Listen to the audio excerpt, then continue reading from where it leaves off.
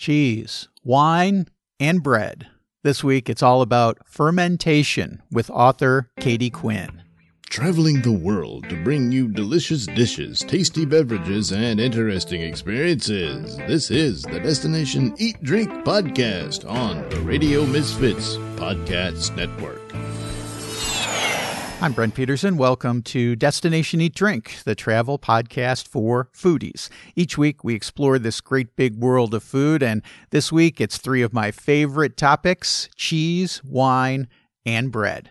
My guest is Katie Quinn, author of Cheese, Wine, and Bread, Discovering the Magic of Fermentation in England, Italy, and France. I discovered Katie through her YouTube channel, Q Katie, where she talks about the culture shock of moving to Italy and her new home in Puglia.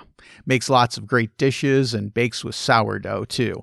Then I found out Katie had a new book coming out, so I knew I had to get her on the podcast. Katie talks with me about not finding cheddar cheese in Italy, an unfortunate cheese shop incident, and she reveals her Mount Rushmore of cheese, at least as it stands today.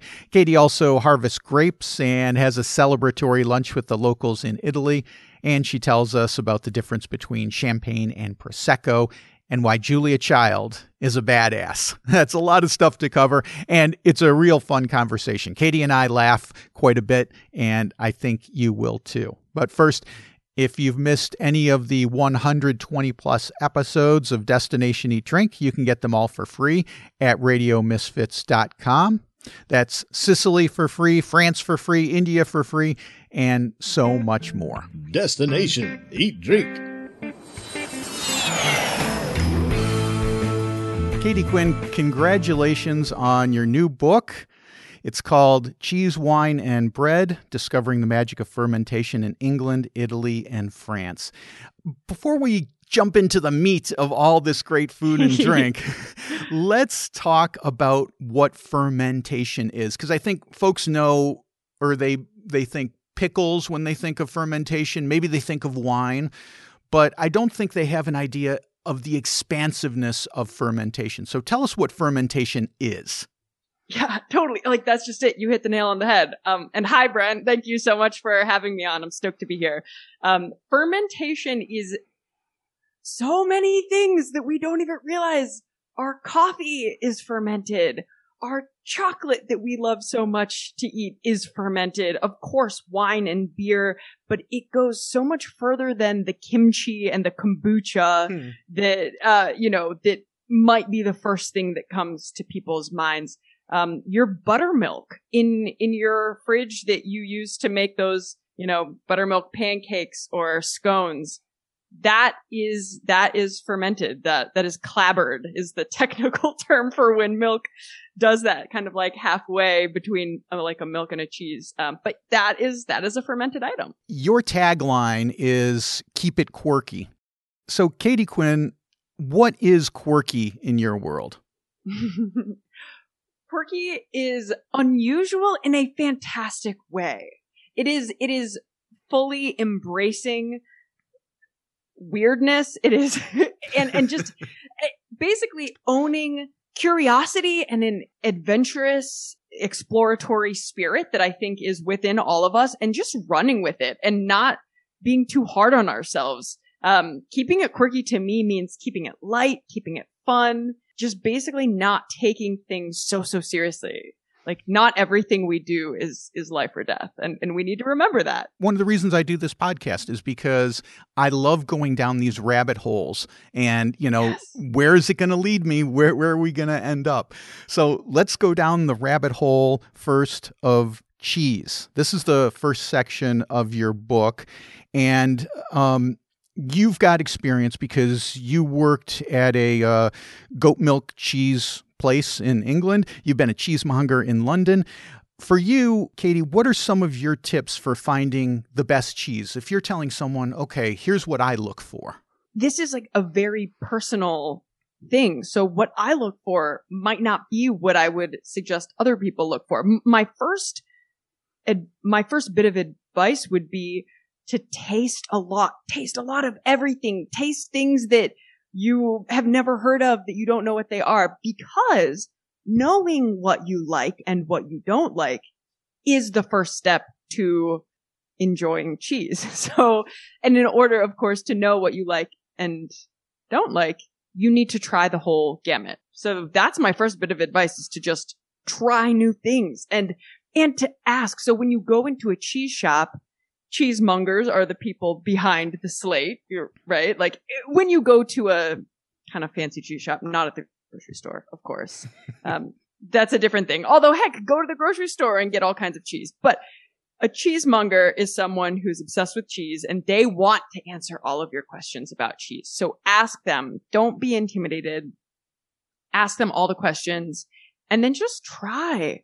You know, my manager at this cheese shop that I worked at in London, he told me the only way that you can learn about cheese is by tasting.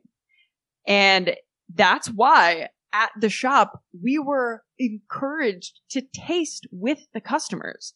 So when someone would walk in, we would offer, try this, like with some cheese at the end of. Katie, I can see some ulterior motives here. It's like, okay, try this because really I want to try this. Yeah, you kind of hit the nail on the head. I mean, it is true though. So we would hand them something and then we would have a bite and we would talk about it. Like, what are you tasting? Do you like this? Do you not like this? And it was always really, sometimes would not like the cheese they put in their mouth and would actually spit it out into their hand. Oh God. Yeah, and that was always kind of awkward. And then they didn't have anywhere to put it, so then they would hand it to us, and we would throw it away and like wash our hands, and they're like, "Oops, that didn't go as planned." But that didn't happen very often. So you talk about cheese being a personal thing, you know, what you like, what you don't like. So, very much. So let's talk about some of your favorites, some of your personal favorites. If you were to create a Mount Rushmore of your favorite cheeses, maybe a soft cheese, a semi-soft cheese, and a aged cheese, what would be some of yours that could go on? Understanding that, you know, there's probably a lot more that might be out there. Yeah. Oh, this is such a great question. And it's like the question I ask myself anytime I put together a cheese board, because it's so hard, because it's like, oh, I want everything. But my Mount Rushmore, I mean, this is a really interesting question because I moved to Italy about 4 months ago, a little over 4 months ago, after living in England for 3.5 years. Living in England completely blew my mind in terms of the cheeses there, from your Wensleydales to your Red Leicesters to your Cheshires to your Lancashires to the Stilton. I mean, Stilton would have to be on my Mount Rushmore. Yeah. As an aside, but the thing I really want to get at here is that the cheese that I have missed and just hankered for that I can't source in Italy is cheddar, a good old block of cheddar. Oh no. And did you know that cheddar was born in England? Yes, I actually knew that, but I'm a little shocked that there's no cheddar in Italy. I guess I've never looked for cheddar being in Italy. I never even thought of it. Right. And why would you? Because you have Asiago, you have Scamorza, you have Gorgonzola, you have Parmigiano Reggiano. You have incredible cheeses here, but you can't find cheddar. So I think right now I'm speaking from a place of like, ooh, what would I give for a nice block of cheddar? Yeah, but so, you know, cheddar is really a cheese that I really came to appreciate the intricacies of, the complexities of, and the history of when I was living in England. Because, so there's a town in Somerset in a region in southwest England called Cheddar, and like that's the birthplace of cheddar. And Brent, I feel like you might know a bit more about cheddar than a lot of Americans who probably associate it with Wisconsin. That is so cool. Sorry, I didn't really finish your question. So I'll just, okay, my Mount Rushmore. There are 4 faces on Mount Rushmore, correct? That's right. Okay, all right. So Stilton and cheddar are up there. I would say Baron Bigod, which is a brie style cheese, also made in England. Which is just incredible. It can get kind of stinky, but not overpoweringly stinky. It's got this beautiful, beautiful mold covered rind. And it just melts. It just melts at room temperature. And it kind of gets these like mushroomy flavors. It's really beautiful. If I want something a little stronger, I would go for a cheese called Saint Sarah, which anyone in England, like you have to get it. It's like this beautiful washed rind, stinky cheese. It's amazing. I kind of put those in the same camp. Sorry. Okay. And then the last one is kind of similar to a cheddar in a way, although a different process in making it. But I love, French Comté. It's an Alpine style cheese. It's a hard Alpine style cheese. Okay. And it is aged cheese. Yeah, it's just epic. It makes the best grilled cheeses. Sounds great. Also, I can't get that in Italy either, so maybe that's why. This is influencing your choices, because these are ones that you cannot find right now. So you're obsessing over them a little bit. That's it. And I could give you a whole nother Mount Rushmore of just Italian cheeses, but we'll go with the ones that I'm missing right now. How's that? That's perfect. Let's move on to wine, because in your section about wine, you tell a very evocative story about visiting the Comelli winery in Friuli, Italy, which is up in the northeast corner of the country. What makes Comelli winery special to you, Katie? They're a small family-run winery, and in an industry that has turned so industrial, of course, right? I'm not trying to place a judgment on the fact that wine is very industrial, but the thing that's special to me about Comelli Winery is that they don't do things industrially, and when they do the harvest every year, La Vendemmia, it is a community endeavor. And so I had the privilege of doing the Vendemmia with them. And I just it was like hanging out with the village, because it's in this, it's on a hilltop. It's a small village, and people just came together and we clipped the grapes. And then we had basically this celebratory lunch all together after a morning of working. And it's just so special and really different than how vineyards tend to run on a professional level. You said two very important words in that last little piece about the winery, and those two words that I am interested in are celebratory lunch. So I would like to know what is served for a celebratory lunch after you have done your work out in the vineyard. Well, the main dish was bolognese. Is like a ragu bolognese, meaty sauce with pasta. That was kind of the main thing, because we were needing our carbs. And then a bunch of basically bites, like bruschetta, a lot of formaggio, a lot of just cured meats, and a lot of wine. There were some braised vegetables. So a lot of contorni, like a lot of just kind of nibbles, and then the main meaty pasta dish to give us sustenance after a morning of working. And it worked, I'm sure. And it works. And then of course bubbles. We had bubbles followed by bottles of red and white. So that was my next question. This area of Italy is known for its Prosecco. Yes. Talk to me a little bit about the Prosecco wines of the Friuli region. So what I think is fascinating is that Prosecco, just like the semantics around Prosecco are fascinating. So are you familiar with protected designation of origin? Yes. With this? But explain it for our listeners. Okay. So protected designation of origin, a great example that many people are familiar with is champagne. So a sparkling wine cannot be called champagne unless it was produced in the Champagne region of France. So very geographically specific, and produced with these very specific outlined procedures of making this wine. It's called the Champenoise method of making wine, where its secondary fermentation is in the bottle. This differs from how Prosecco is made, for instance, where its secondary fermentation is in the tank, and that's called the tank method. But back to PDO. So only called champagne if it's made in Champagne. And like with these certain rules, like checked, the boxes have been ticked off the list.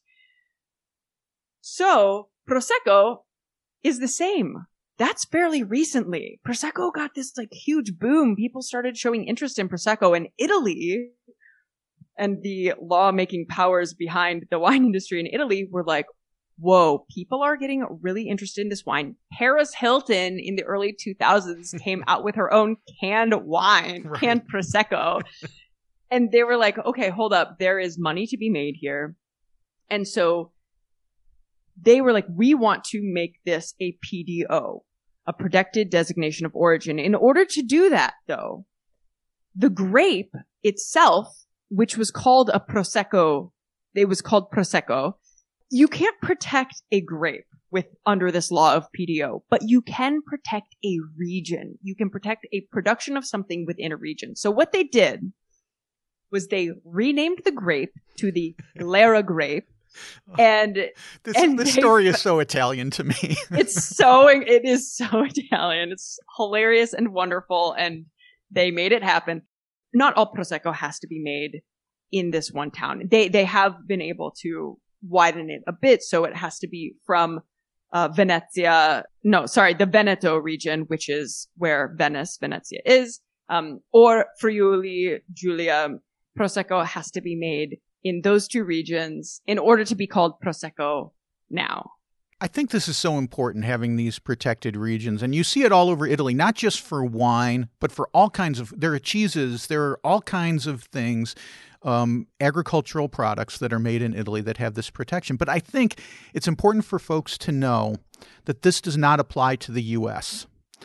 For example, hatch chilies have become extraordinarily popular in the U.S. in the last few years, and they are grown in a place called Hatch, New Mexico, and in the region around it. But when I lived in Austin, Texas, there were farmers around there who were growing chilies, and they called them hatch chilies. There is no geographical protection for these items. You can, I'm not sure if champagne extends to the U.S., but almost every other product, you can call it whatever you want in the U.S. There's really no geographical protection for these products, which I think is a shame because it really helps to define the culinary and the cultural identity of a place when you have these special things.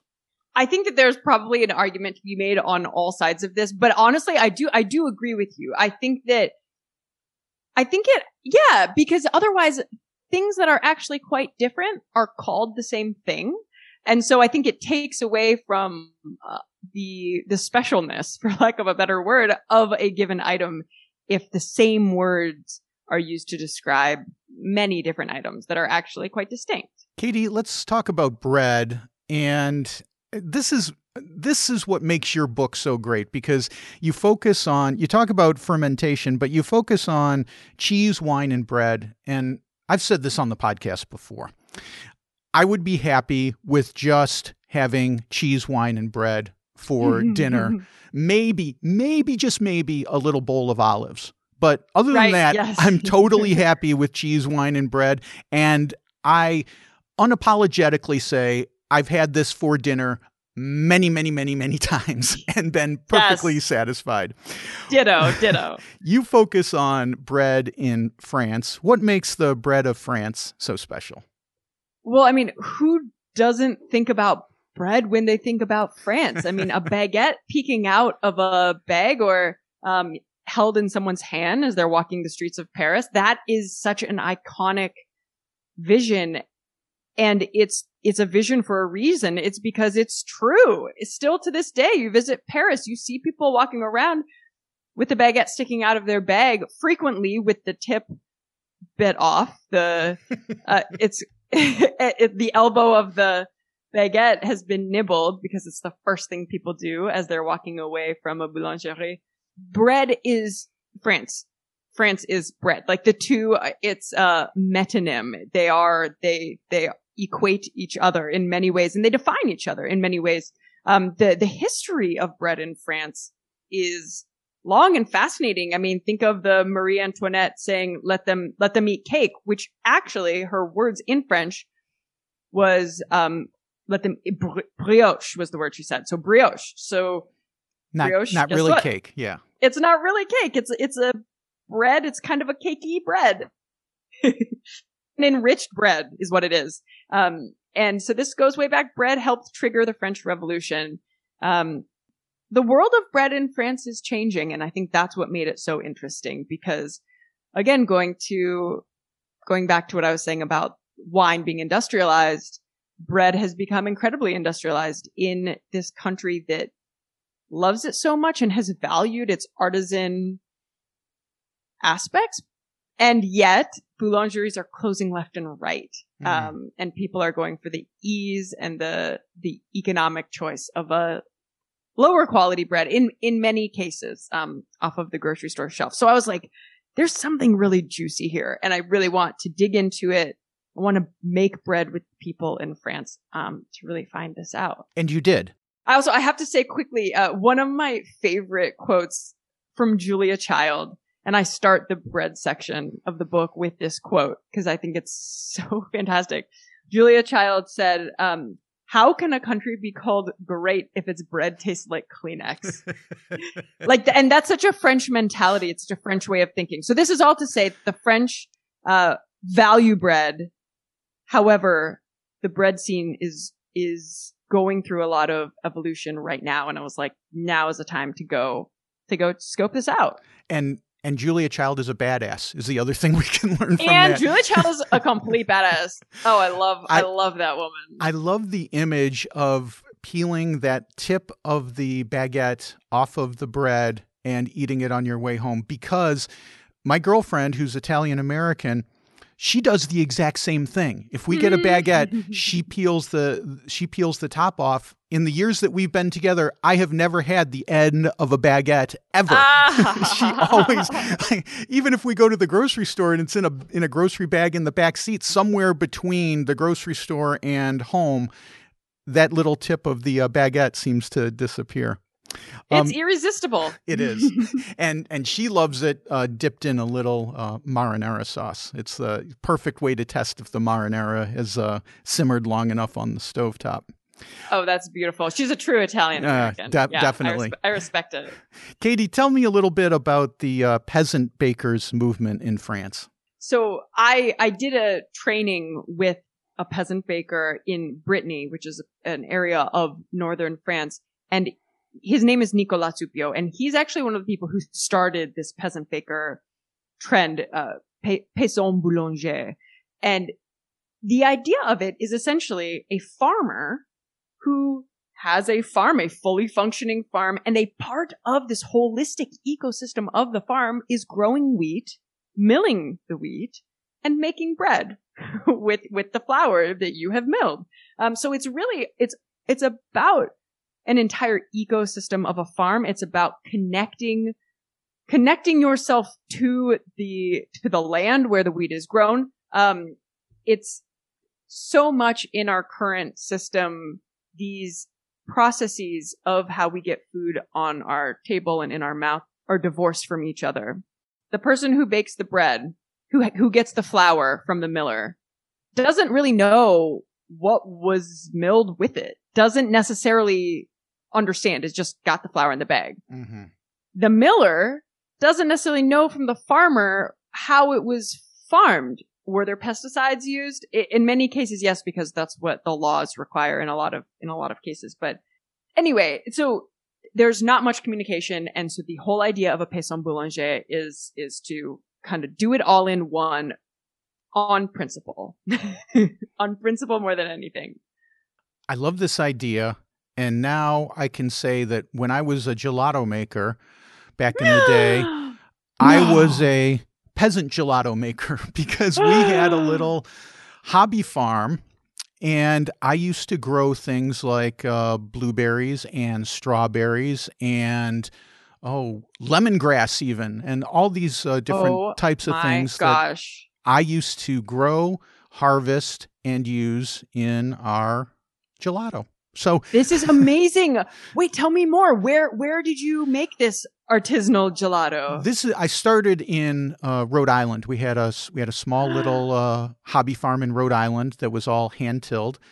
And then I took the gelato operation to Austin, Texas, and we had a little house with a little piece of property, so I couldn't grow a lot of the stuff, although I grew a lot of my own herbs.